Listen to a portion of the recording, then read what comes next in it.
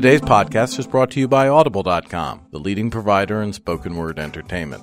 Log on to audiblepodcast.com/brain to get a free audiobook download today.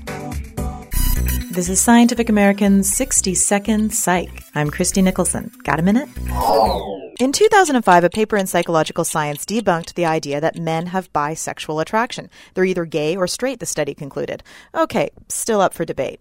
But what about women? Could bisexuality legitimately exist in women? Well, this week, the American Psychological Association published the first longitudinal study of female bisexuality. Dr. Lisa Diamond studied 79 women over a 10-year period in an attempt to define just what female bisexuality is.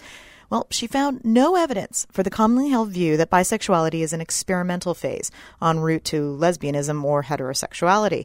Rather, she found that bisexuality in women is a distinct and consistent sexual orientation. Interestingly, she also found that as women age, they tend to become more aware of their sexual fluidity, kind of like a sliding scale of sexuality. And thus, they tend to turn more toward bisexuality than away from it. And check this out. Even though bisexuals continue to be attracted to both sexes as they age, they are more likely than heterosexuals or lesbians to settle into monogamous relationships. The more fluid you are sexually, the more stable you become behaviorally? What's up with that? Thanks for the minute. For Scientific American's 60-Second Psych, I'm Christy Nicholson.